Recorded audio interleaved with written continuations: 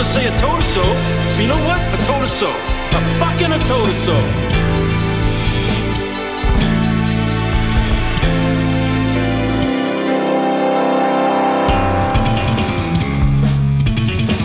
Welcome back to Sockcast. I'm your host, Ed the Sock, and today our guests are Israeli Defense Minister Benny Gantz and music journalist Eve Barlow, and we will be talking about why it is absolutely necessary for Israel to vaporize children's hospitals in Gaza.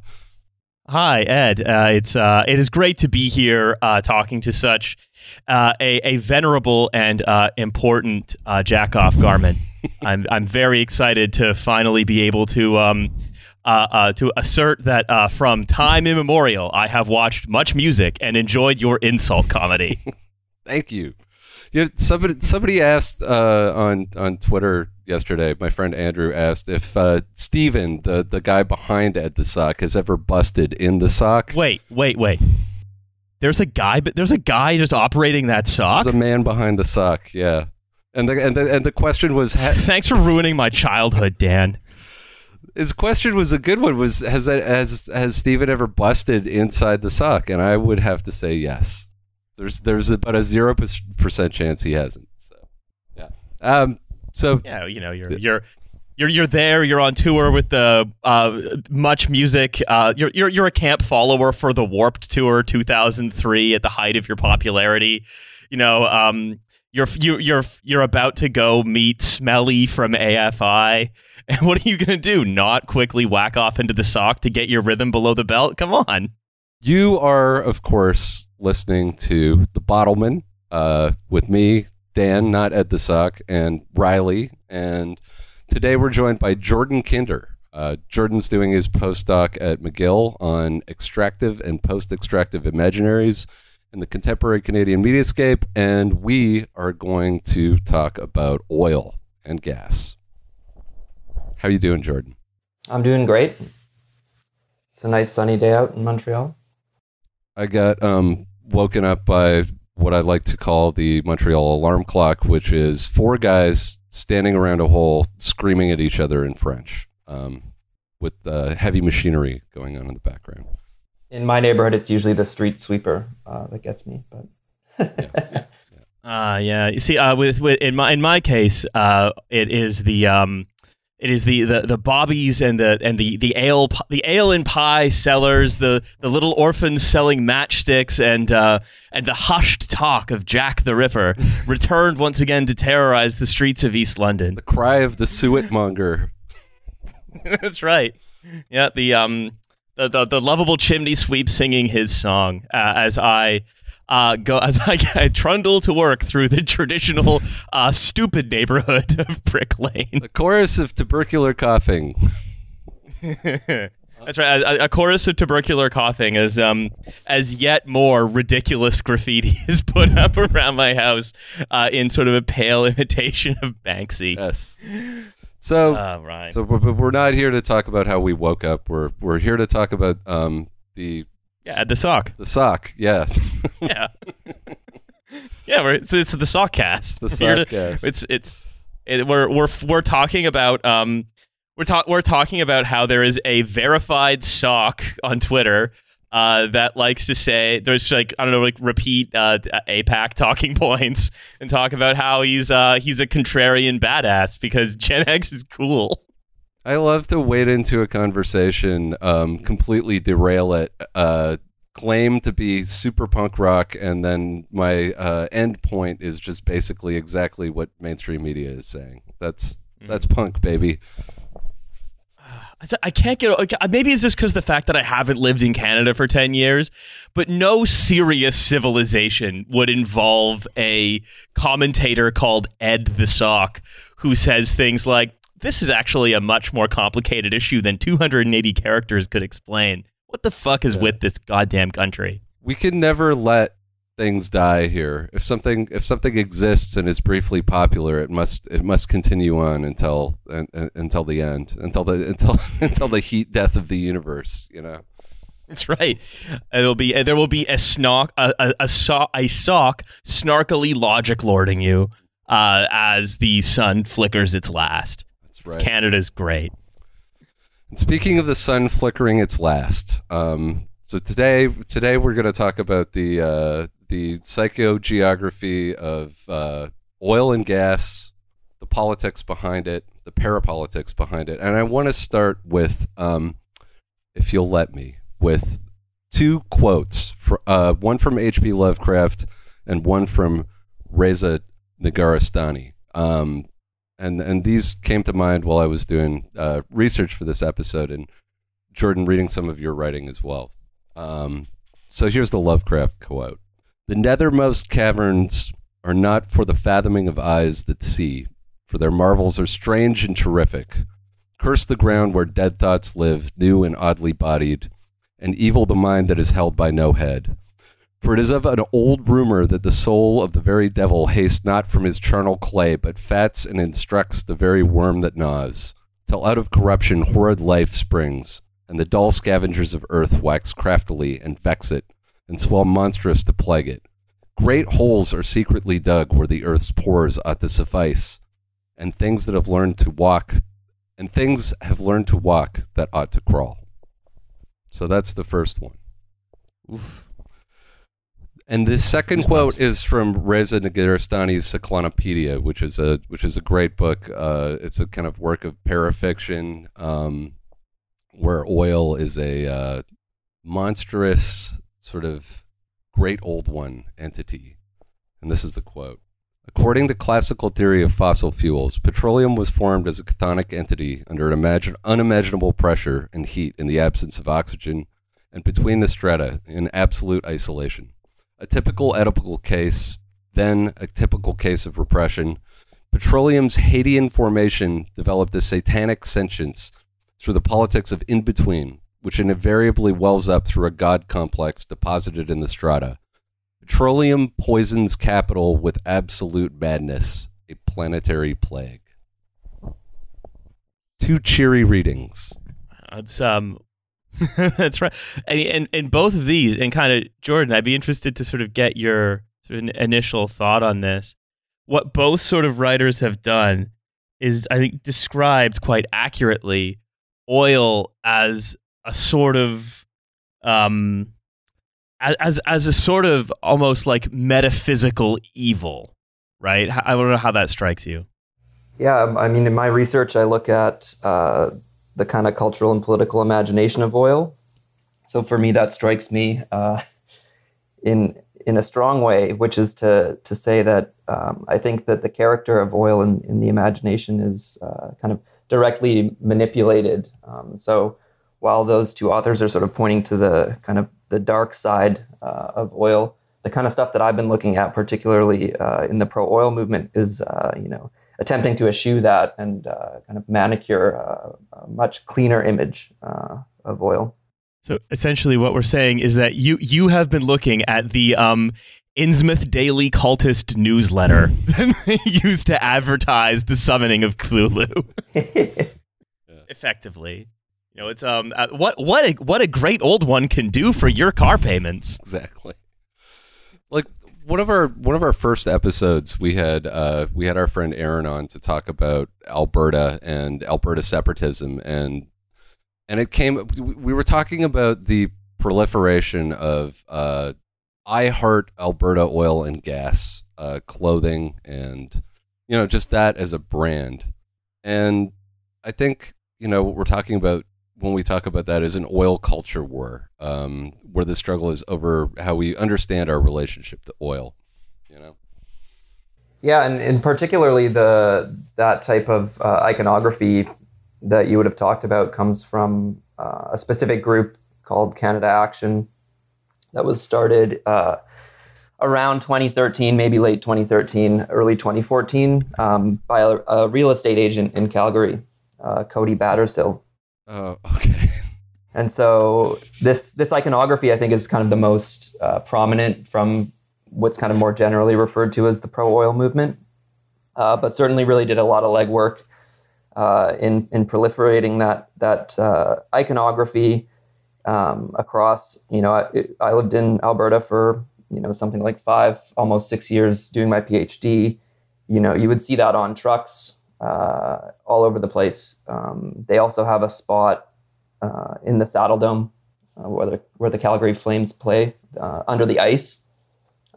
So the Flames donated them that space, and I thought I'd dig in a little bit to see how much it actually would cost to rent that space underneath the ice, which is, I think, one of the most prominent spaces in hockey. And it was something like $1 million a year, probably more, because the stats that I found were for the Bell Center here in Montreal from 2014.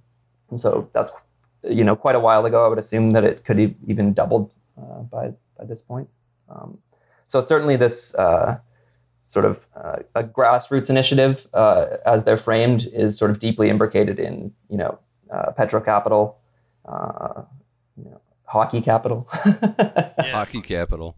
The grassroots of it, I think, is sort of worth addressing now, right? Because one of the things that we sort of have talked about before is like these things that are made the object of culture war frequently originate from an elite fracturing, right? They are frequently the exhaust generated by squabbles between different kinds of elites, different kinds of capital specifically.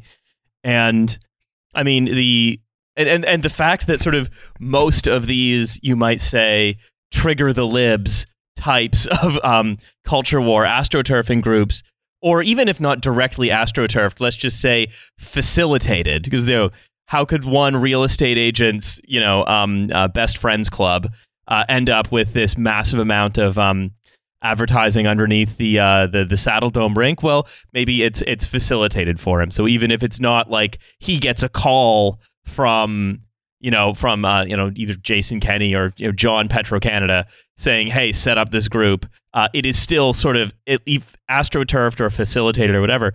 But I think it's no coincidence that sort of these groups, the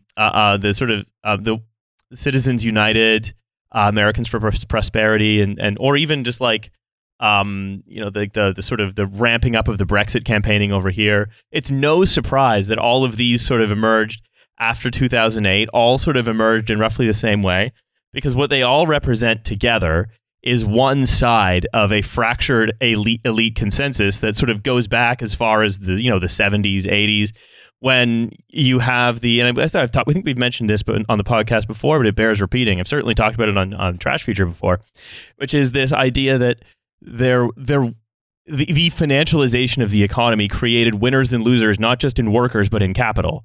And financial capital, which tends to be concentrated in cities, tends to say vote Democrat or Liberal or Labor under Blair, but couldn't do it under Corbyn.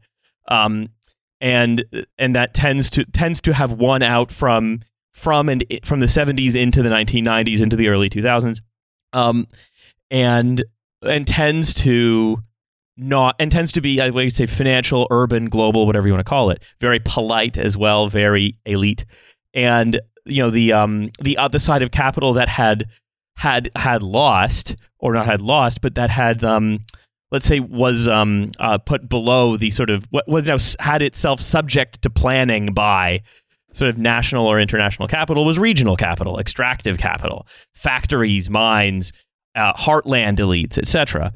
And so it's like dirty capital, right? Like, yeah, exactly. And so it's no surprise that, it's no surprise to me, right, that we see a transformation, that the grassroots organizing of these groups that are against all of these things that sort of make things run more smoothly for this whatever internationalized, globalized system of exchange that the cities so enjoy, or the elites of the cities so enjoy. It doesn't surprise me at all that they come in the early 2000s, when sort of a couple of years after that sort of hegemony of the urban, financial, polite, complicated, university-educated capital kind of was shaken by the financial crisis. Like, these things, I think, are connected. And rather than seeing culture wars as pointless, I think what your work, especially on petro-consciousness and oil culture war, gets to the heart of how these sort of trying to sort of frame the petro-imaginary, trying to sort of the constant consent manufacturing, often by dirty capital for its own interests, is where you can say, well, no, the culture war itself is unimportant nonsense. Like, it's basically like putting up a billboard of Trudeau, like being like, oh, we're going to bukkake Trudeau with oil or whatever. Like, that's dumb, but it's a manifestation of an elite fracture, basically. Yeah, and I will say one of the interesting things that's come out of this work is, at the start of it, it was a very kind of polite intervention. The origins of a lot of this I trace to Ezra Levant's Ethical Oil, The Case for Canada's Oil Sands, which is really a book that's a response to the kind of very popular and effective campaigning by Greenpeace and others to label the oil sands as dirty oil. This is sort of a direct response in this kind of a relatively polite, balanced, quote unquote, balanced discussion that attempts to infuse Canadian oil with the kind of principles of Canadian exceptionalism, that we're friendly, that we're ethical, that we're ecologically conscious. But in the past few years, particularly I would say post-Trump, the ways that these groups have functioned is much more aggressively, much more sort of tapped into that alt-right imagination. They're triggering the libs. Definitely. The memes that I've spent time looking at are directly using language from sort of alt-right movements in that way. I mean, the importation of sort of Americanness into this movement, even when it was Ezra Levant doing it as well, are sort of borderline pathetic as well, right? Like one of the things I noticed, right, about the sort of it, because you sort of demarcate this into sort of two eras, right? The phase one is we're going to make the liberal argument for why Canadian oil sands are better. That's Levant's transmutation of dirty capital. He's basically trying to make the argument that in his argument he's sublimating this dirty capital into something that's moral, because you're not buying Saudi or Iranian oil, but is also absolutely necessary. There's no other alternative, and it's good. Yeah, it's great. But then, I mean, look, also, I think, right, that number one, the concerns for ethical oil are basically what he says, oh, well, we can't be sort of allowing there to be a market for Venezuelan or Saudi or Iranian oil or whatever. And it's like, well, why? So it was like, say, focusing on Venezuela and Iran, for example. It's like, okay, well, why? Well, it's because we can't allow there to be a market for essentially targets of U.S. foreign policy belligerents. But if they're already targets of U.S. foreign policy belligerents, and our whole point is is providing an alternative to those, why do they need us as an alternative? It's not like the U.S. was going to be engaging with those states that much. It's basically us saying it is a conservative attempt to say, hey, us too, we're also in the empire. We also hate those guys. Look, we'll sell you them oil so you don't have to buy it from them. And it's like, they weren't. they weren't. Yeah, it's probably also worth pointing out something like 82% of Canadian oil produced goes to the States, vis-a-vis certain trade agreements that I think can't even be shirked in any sense. So as I sort of point out in my work, I see the kind of the sort of impetus to build pipelines to Tidewater that have kind of occurred over the past decade or so as an attempt to get Canadian oil outside of that kind of landlocked position into the global market, as it's sort of carrying this cultural narrative of ethics behind it. But even if this oil could get to Tidewater, I'm not sure it's possible to be sold on the world market in the same way based on those trade agreements with the U.S. that are very binding. So the resource nationalism that comes along with a lot of this kind of these discursive interventions is entirely misplaced when you do any little bit of digging. Well, it's what it suggests, right, is that the effective level really is just it's almost like on an effective level, this is essentially just aligning oil with cultural signifiers that are anti-liberal, anti-pointy-headed professor, etc. Right? Where it's like this will materially change nothing, but we are changing oil into something that infuriates the urban barista who's enjoying a moment of smugness at your expense because you live in Red Deer, right? It's recontextualizing this satanic liquid from the ground as something that is just it's something that you can say, well, my main thing is, because politics has essentially been, by that elite fracture I mentioned earlier, right? If politics is the distinction between friend and enemy, we're in sort of a permanent Schmittian state of exception after 2008. If it took a few years, and I think this is like if you want to look at the transition from let's say the ethical oil narrative to Black Rifle Petro Company narrative, then what that is the the shaking of the hegemony goes from it eventually ends up with a leader emerging in the form of Trump, to be honest, and then the battle lines being drawn. But you're still impotent. You're still a sort of alienated suburban IT consultant, and you drive a pickup truck that says fuck your feelings, but you still mostly just drive it to the pharmacy to buy Crestor so you don't die, right?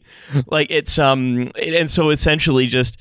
You don't really care about where this oil is actually going. If we said that if the, trigger the libs case became we're going to buy oil from Saudi Arabia, then you'd say, fuck yeah, it just runs on nothing but pure Saudi crude, baby.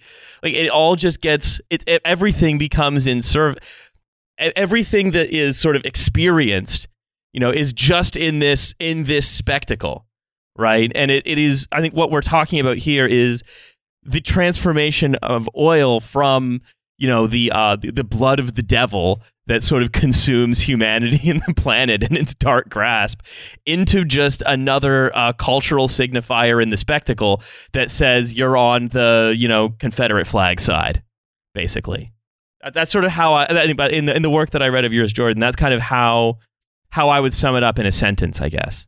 Yeah, I think that's a great summary. I also think it's worth kind of pointing out that one of the things that these groups reveal is the kind of the fossil fuel basis of a lot of these kind of right-wing political movements, et cetera. So it's not just that oil is kind of an empty signifier to be kind of manipulated in these ways, but it's kind of a driver of modernity in a certain sense that because of that, carries so much cultural capital with it that can be manipulated in these terms.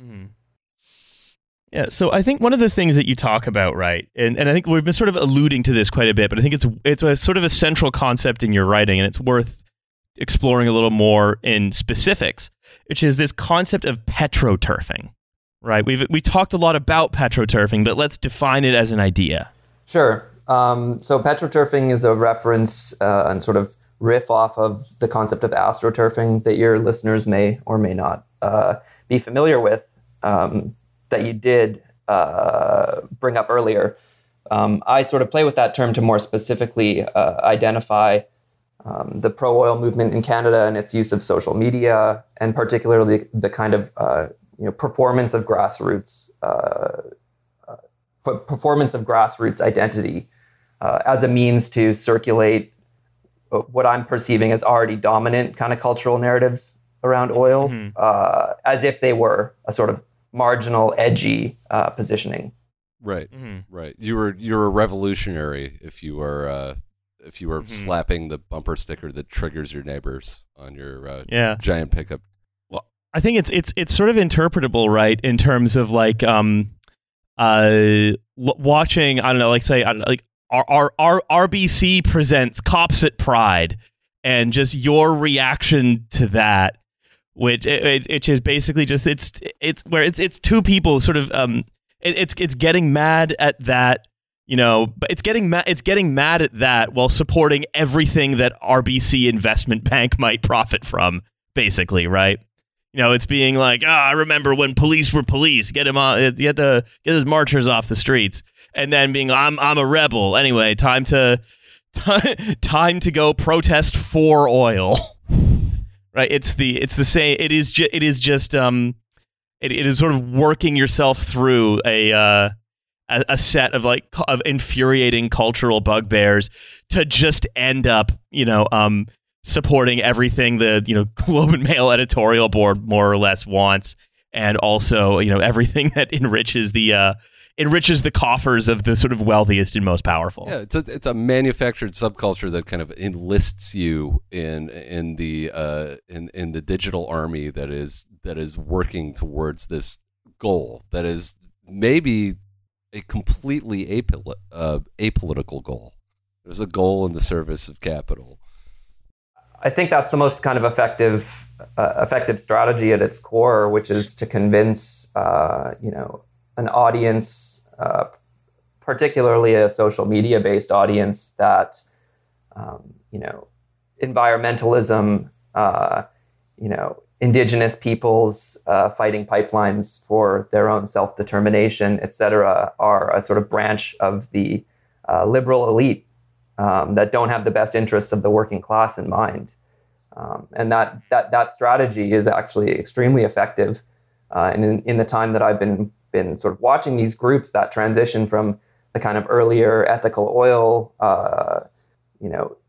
ideology into a kind of more aggressive on the ground movement, has demonstrated that that's actually a pretty effective strategy. And the slippage that occurs that is particularly interesting to me is that it aligns the interests of a working class oil sands laborers with their CEOs and shareholders more than it does, a broader population that they actually have a shared interest with. Yeah. I actually saw some of the beginnings of that living in Couch and Lake, British Columbia, watching the sort of demise of BCFP, and then that being replaced with private logging companies like Weyerhaeuser, McMillan, Bloedel.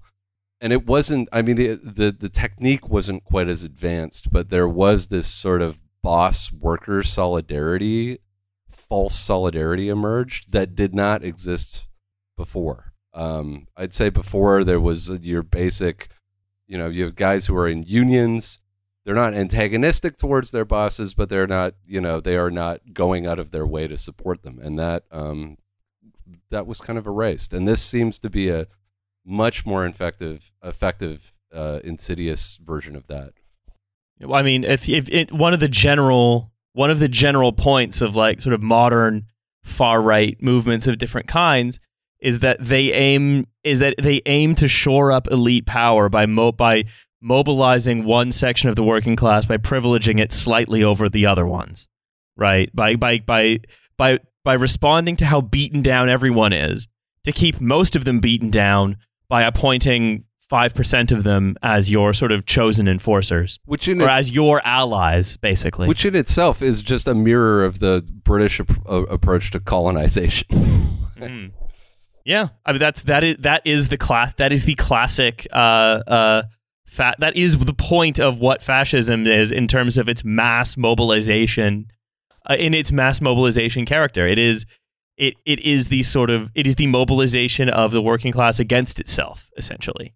And so, it is no surprise to me that, in the case of Canada, which, as we've said before, is 3 mining companies in a trench coat, that the action of kind of the fake anti-politics of creating sort of working class affect around something that is essentially of benefit only to regional elites who might, also share a love of some of the same iconography, it is towards a similar end. It is essentially the same thing. It is a similar process. It is the privileging of a slice of the working class as more important and therefore more worthy of protection. So, screw everyone who's going to get harmed by global warming. We got to make sure that these particular oil jobs don't just stay, but they don't even change. Right. So that's why resistance and obfuscation as well to something like the Green New Deal, which is like, imperfect though it was like sort of aim to put organized aim to use labor organizing to to get the energy workers working on things that were not carbon intensive. But by saying, no, actually, it's a working class. It is a working class culture to burn hydrocarbons. Basically, you don't want any of this namby-pamby, bourgeois, latte-sipping, pink-haired, decadent solar panels, do you? It is no coincidence to me that sort of it is the same sort of track. It's the same strategy. It's the same game plan, just with sort of different stakes in a different place at a different time. But the shape of it is similar. But I want to almost go back to our timeline that you established earlier, Jordan, which is we have sort of moment one, sort of in the early 2010s, before the sort of leader of this sort of new right emerged in the form of Trump. We had the ethical oil thing, and I want to get into a little bit of the specifics here. And this was Ezra Levant, and so he published this. He says he's making the moral argument against buying sort of Saudi or Iranian oil, two countries that are aligned very much in an axis against Canada and the United States, against Saudi Arabia, Iran, Nigeria, Venezuela. Best friends, can't stop working together. And again, like we said earlier, it's like, well, Canada doesn't. You don't need to encourage Canada to sort of go move in foreign policy lockstep with the U.S. No, we're already there, baby. Yeah. But Levant wrote, the question is not whether we should use oil sands oil instead of some perfect fantasy fuel that hasn't been invented yet. Until that miracle fuel is invented, the question is whether we should use oil from the oil sands or oil from other places in the world that pump it. It's a fact of life. If Americans don't fill up their cars with Canadian gasoline, their gas is going to come from another oil-producing country. So this is what he wrote, right, in 2010. Yeah, and the fact of life reference, I think, is one of the aspects to hone in on there, which is in my work, one of the characteristics I draw attention to in this discourse is the foreclosure of thinking through any potential other ways of existing and living in the world beyond consuming fossil fuels. He sort of sets up a paragraph there that really naturalizes this process as if it's the only way we exist now and the only way we'll exist in the future in a really deeply ahistorical manner. It's similar to the sort of neoliberal line that this political system we have in North America, flawed as it may be, is the only one we got. Like you see that rhetoric repeated over and over again. I feel like it's a mirror to what Levant is saying. Well, I mean, it sort of is as well, because both of them say, "Look, buddy, you wouldn't be posting from that iPhone and driving your Prius if it wasn't for Reaganomics or Thatcher or oil. These decisions that were made in the 1970s and 1980s. These are the things. These specifically are what you have to thank for whatever your life is now. If it wasn't for this, we'd all be living off of food scraps and driving Mad Max cars around, right? Like it wouldn't be your life wouldn't be what it is.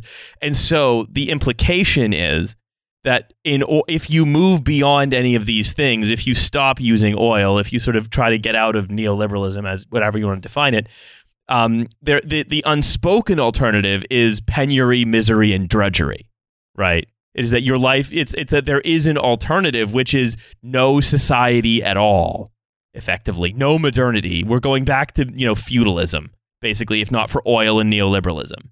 With the sort of hilarious reality that if we continue to do this in the way that we are, we will be living in that Mad Max scenario. and the funny thing is, right, the point is never the point. I think the important thing to remember, it goes back to sort of what is the point of culture war, is that the point for someone like Ezra Levant is, and in fact, all of the work he does at Rebel really is never to sort of make any kind of case. It is rather to make a case that demands that it be answered. And so then you can never stop using oil because you have to debate whether or not it's right or wrong to use oil for 15 years. And then that's 15 years of oil company profits. This is, I think, a classic sort of right-wing debate tactic of sorts that it almost sets the conditions of the debate in a way that allows for no other sort of mode of discussion.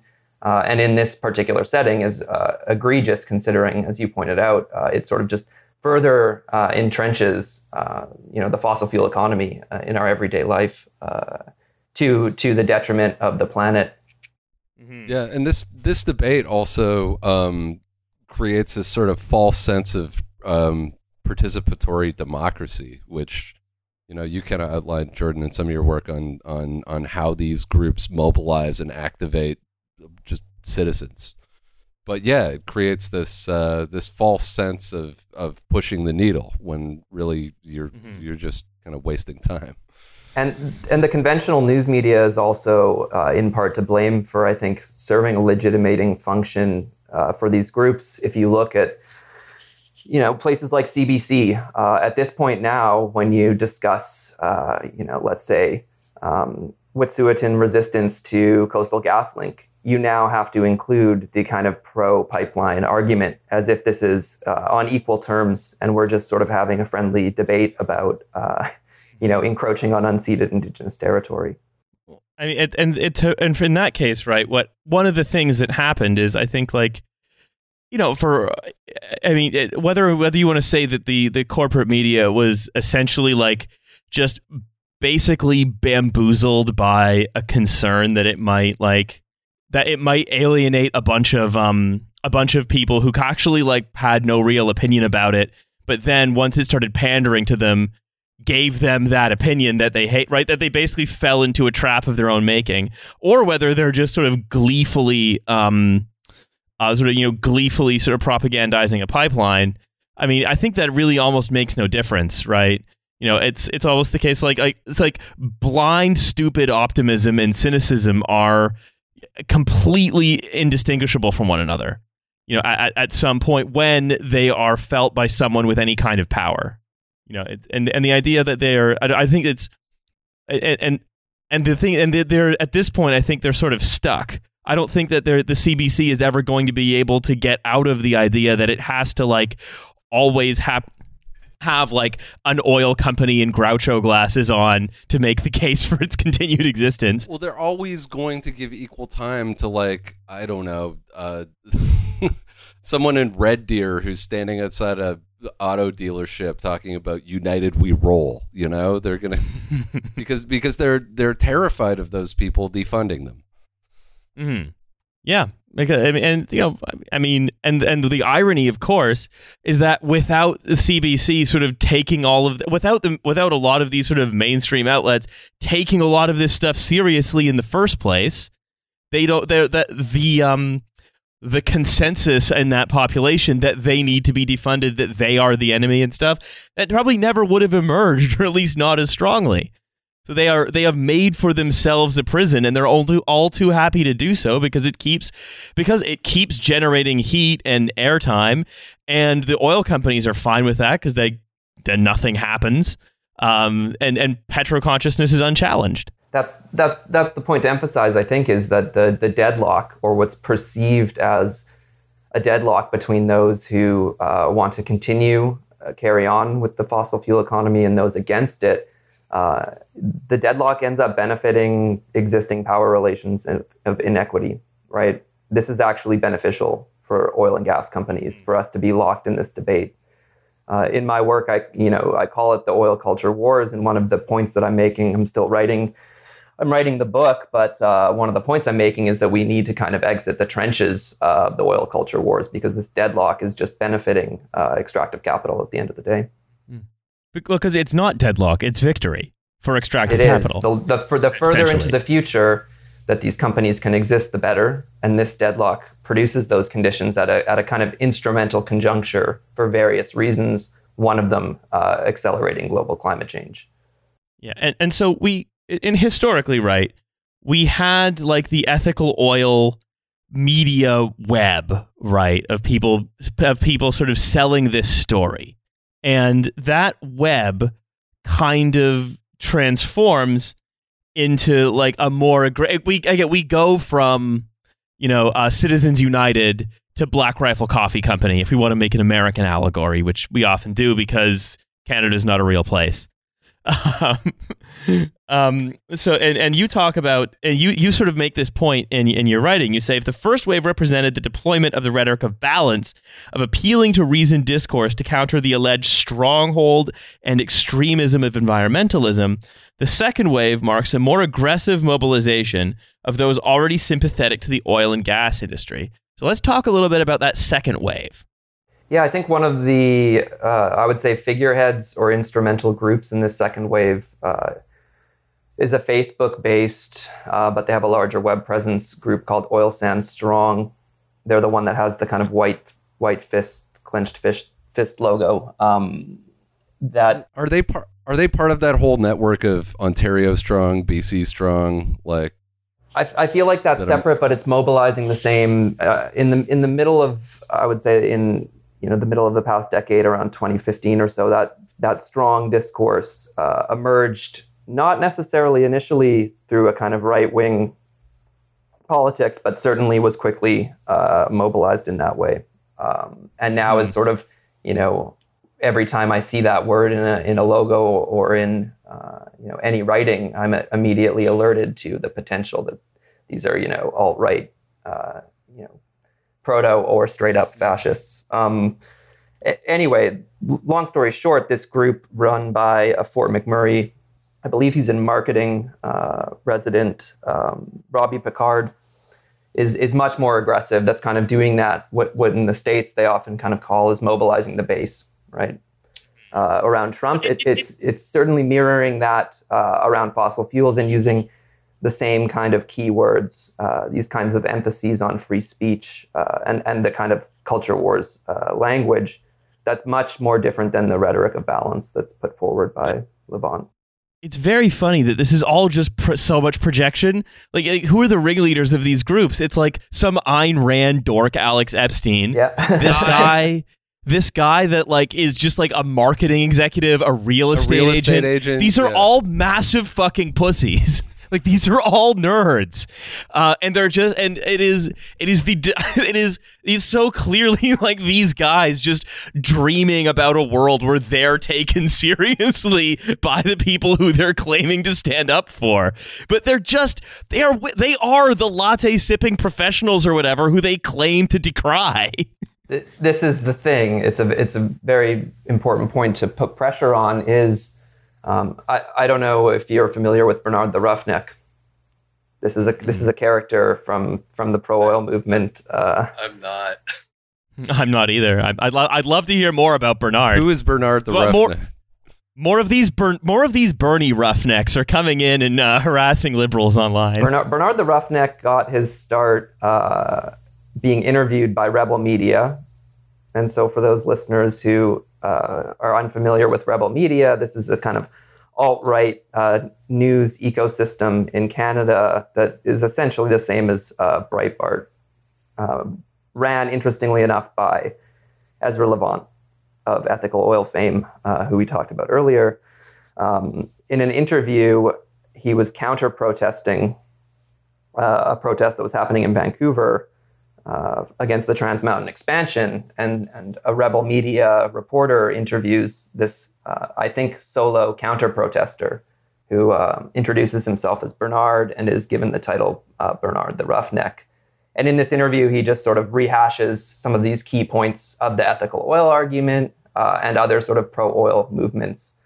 Very soft-spoken, long hair, wearing a baseball cap, sort of like looking like an average oil sands worker. In general. And so they really sort of mobilized this imagery. The video went as viral as these kinds of Canadian politics things can go. And he essentially became a character. The contractors, I forget the acronym, the Canadian Oil Well and Drillers and Contractors Association. Mm-hmm. Sponsored the Association of Trailer Park Supervisors and Assistant Trailer Park Supervisors. Yeah, I know it. They sponsored him to deliver a petition to Trudeau that was asking for sort of more support for oil and gas industry workers. What's interesting about this whole process is he gave a speech. You can see it covered on CBC. I think if you Google it, the first kind of coverage is CBC, and there's a video of him speaking where he starts by saying, I'm not a guy in a suit from Calgary. I'm an average roughneck. And behind him is a guy in a suit from Calgary who got him to go there and do that. So in particular, the CEO of this association called Mark Schultz, who has a long kind of history in right-wing politics in Alberta for such a young guy. I think he's actually about my age. Anyway, he's the CEO of this organization who sponsored and actually formally put in this petition through the portal, the Parliament portal. So his name is attached to this petition. So yeah, long story short, it was a petition created by a guy in a suit from Calgary, delivered with this sort of impassioned speech. And the final point I'll make is that Bernard the Roughneck, who ended up gaining quite a bit of kind of cultural clout in this sort of right-wing oil-fueled circle, was working for oil and gas companies, but he also has a bachelor's degree in media and communications from Bishop's University, and was active in theater there. So you can't even really make this stuff up. It's a ridiculous scenario that points to this affiliation with oil executives from the working class that we spoke about earlier. I mean, also the fact is, right, when he went to deliver the petition in Parliament, he put oil on his face. Like, he literally streaked his face with oil. But, like, did he just walk off the job and just keep going until he got to Parliament? Or did he bring some oil with him that he could put on his face before addressing? I think he walked there from Grand Prairie. Yeah. Part of the dark incantation, like if you're summoning if you're doing the biddings of the old to you have to wear their garb, right? You have to rub the blood on your face. Yeah, you have to to appease the great old ones, you have to daub yourself with the holy oils, in this case oil. You also have to wear the sacred garments, in this case a high vis that you just pack in your carry-on luggage because you're just wearing sweatpants to and from there. And then you basically cast a spell on all of the gormless politicians in Ottawa who immediately fall for it. And just no one sees through this obvious piece of absolutely moronic theater. That's right. Yeah. You become a celebrity. The association with Parliament is worth pointing out as well in relation to the origins of this whole movement with Ezra Levant, who got a spot in Parliament in the Standing Committee of Natural Resources to pitch his book essentially right when it came out. And so there's this sort of framework of grassroots mobilization, there's also this deep imbrication with, as we pointed out, capital, extractive capital, but also the political sphere. Immediately being able to launch your book in Parliament speaks to a position and relationship that you have with existing government politicians, right? Yeah, which is ironic considering the ideology you're selling is a kind of almost libertarian one, like pro-working class libertarian anti-government policy. Well, they seem to have almost formed a kind of deep state, right? Where like there are now sort of almost oil company intelligence and security forces of these like marketing executives and dorks who travel around the country to like report on protests or work in Jason Kenney's social media war room to post like oil goated AF on TikTok, right? Yeah, the deep state question. So I know this term deep state has a kind of rocky history in that I think it's often used by the alt-right now, but did have kind of origins to just describe kind of the more machinations of sort of the political apparatus. those who are interested, I think, in the way that oil sort of has penetrated or constructed a deep state, there's a book I recommend written by Kevin Taft called Oil's Deep State. That's a nice kind of history of the imbrication of oil within particularly Albertan politics, but it says a lot about the fossil fuel bases of Canadian politics. Mm-hmm. Well, because like it is through the oil deep state that like Ezra Levant is able to pitch his book in Parliament. It's through the oil deep state that like a lot of these companies exist. It's through the oil deep state that like some real estate agent is able to get the position at Center Ice in the Saddle Dome. It is essentially this network of sort of elected politicians, oil money, and these like I don't know, Oakley Glasses Frycorps. The Crester Frycorps, who are essentially able to work together to essentially kind of make a mockery of the democratic process with regards to energy. And the oil imaginary is sort of a core part of the thing that unites these three together. Because Kenny knows that he needs to keep the Alberta conservative movement generally must protect the oil because that's where they get the money, and the money is then used to basically frame oil as an essential part of Albertan life and an essential sort of part of working class Canadian life that the those frou-frou liberals from the cities are trying to take away from you. And then the Crester Frycorps are able to feel as though they are daring and dangerous and part of they have that exciting life as part of a meaningful political movement. But it's actually just drained of everything. It is anti-politics because it is just the furtherance of removing this stuff from the earth and then giving it to the states so that so that similar guys can roll coal on on pro-choice protesters or whatever. It's all just this. It's all just it's a closed loop, and I think the term deep state, because so much of it is sort of anti-democratic, beyond democratic politics, or somewhere obscured, right? We say parapolitics, these things that are outside of civics class, let's say, politics by other means. Yes, and have physical manifestations in the real world now. Indeed, and you talked about specifically even about I said that they're troops, they're marketing executives who like to either go and pantomime in front of Parliament or like spy on protests elsewhere. Again, you right.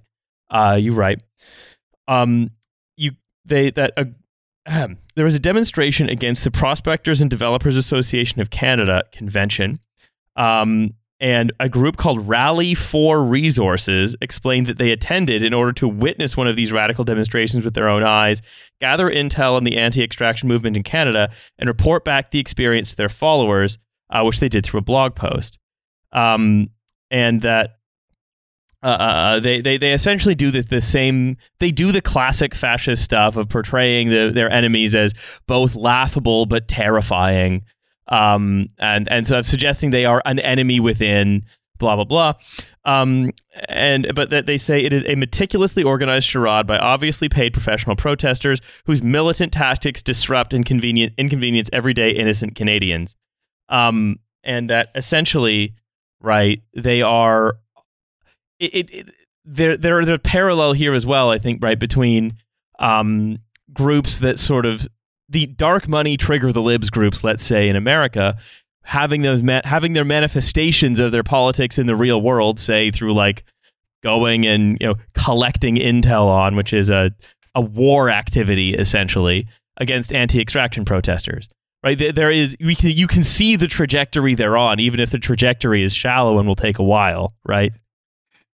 Yeah, and I started that piece of writing with that account because I was at that demonstration, and it wasn't, I've been to many more demonstrations that could actually be, characterized as violent or frightening of some sort, but this was not the case. it's a protest that happens every year around this conference that happens in Toronto, and it happens in Toronto, as you pointed out in your episode on Canada being, 3 mining companies in a trench coat. One of the major purveyors of extractivism in the world. Something like 60% of all existing mining operations are based out of the TSX.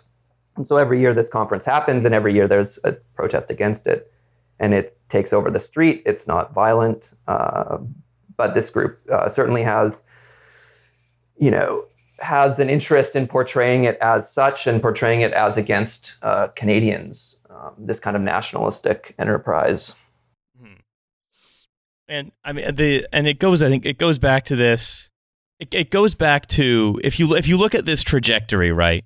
There is, when we give up on, sort of just delaying tactics, right? When you have the political battle lines drawn such that, like, there is a definable enemy within that must be combated by, the oil deep state.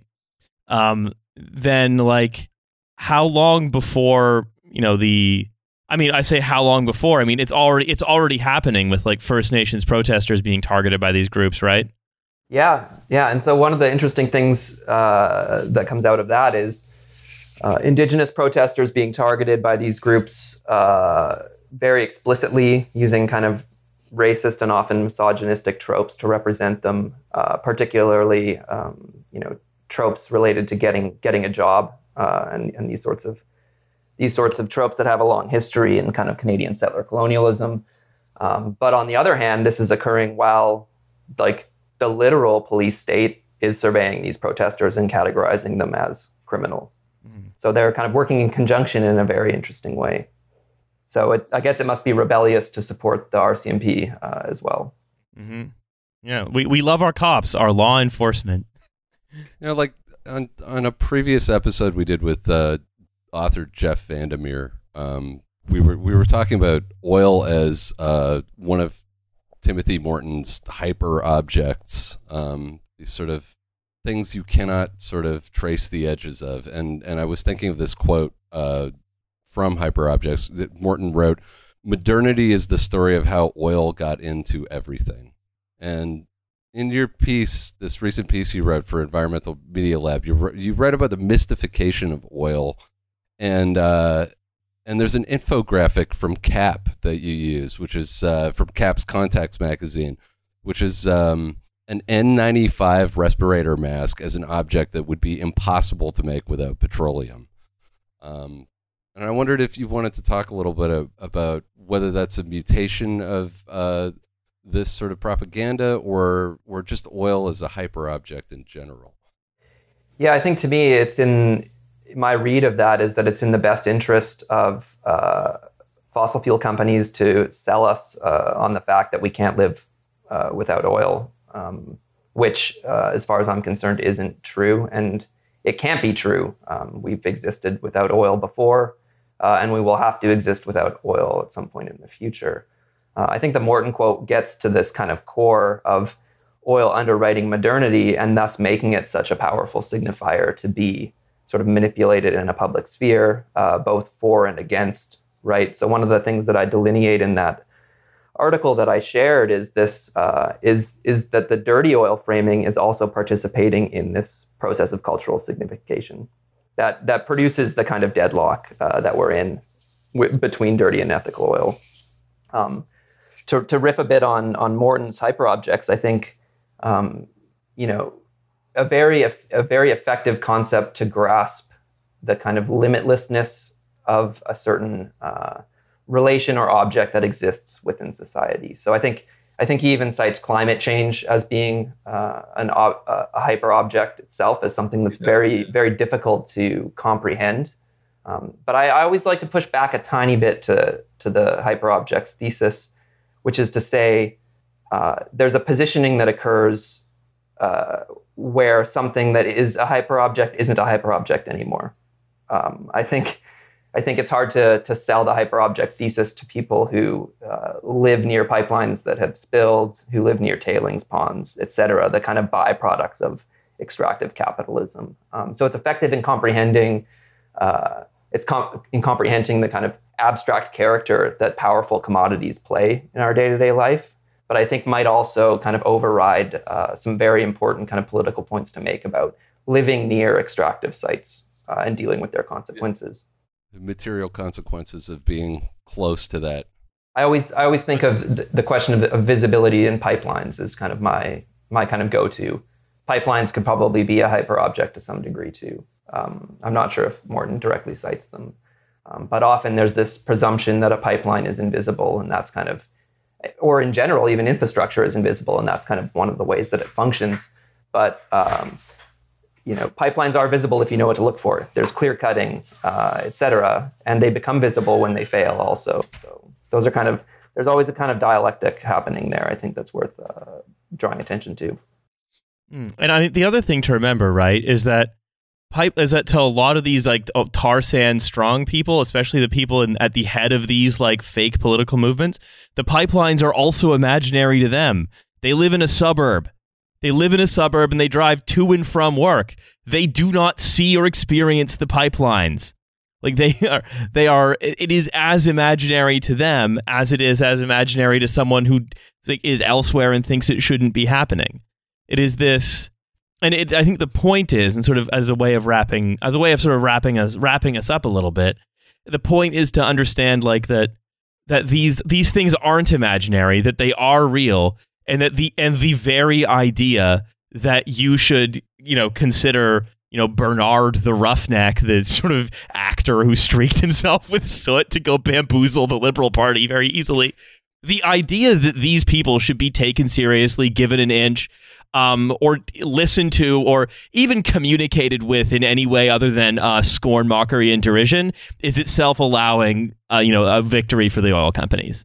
This is the oil culture war, like most war, exists to perpetuate itself, and the only way to escape it is to create a new imaginary, to not take it seriously, to enmesh yourself in the physicality of how it is actually experienced by the people who experience it.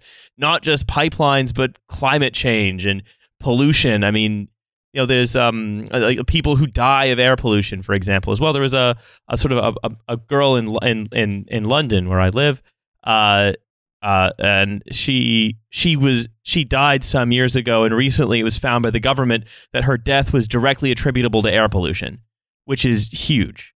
Like the finding of that fact, right? But to rematerialize it is, I think, the job of sort of progressive politics, whatever you want to call it, when it comes to oil in Canada, is to not let it continue to be this abstract thing that can be sort of used to sort of to make marketing consultants from Calgary feel good about themselves. I mean, the end of the deadlock is a Nagaristani style planetary plague in the form of I Heart Canadian Oil and Gas t-shirts stretching from one horizon to the other. Please no. That's right.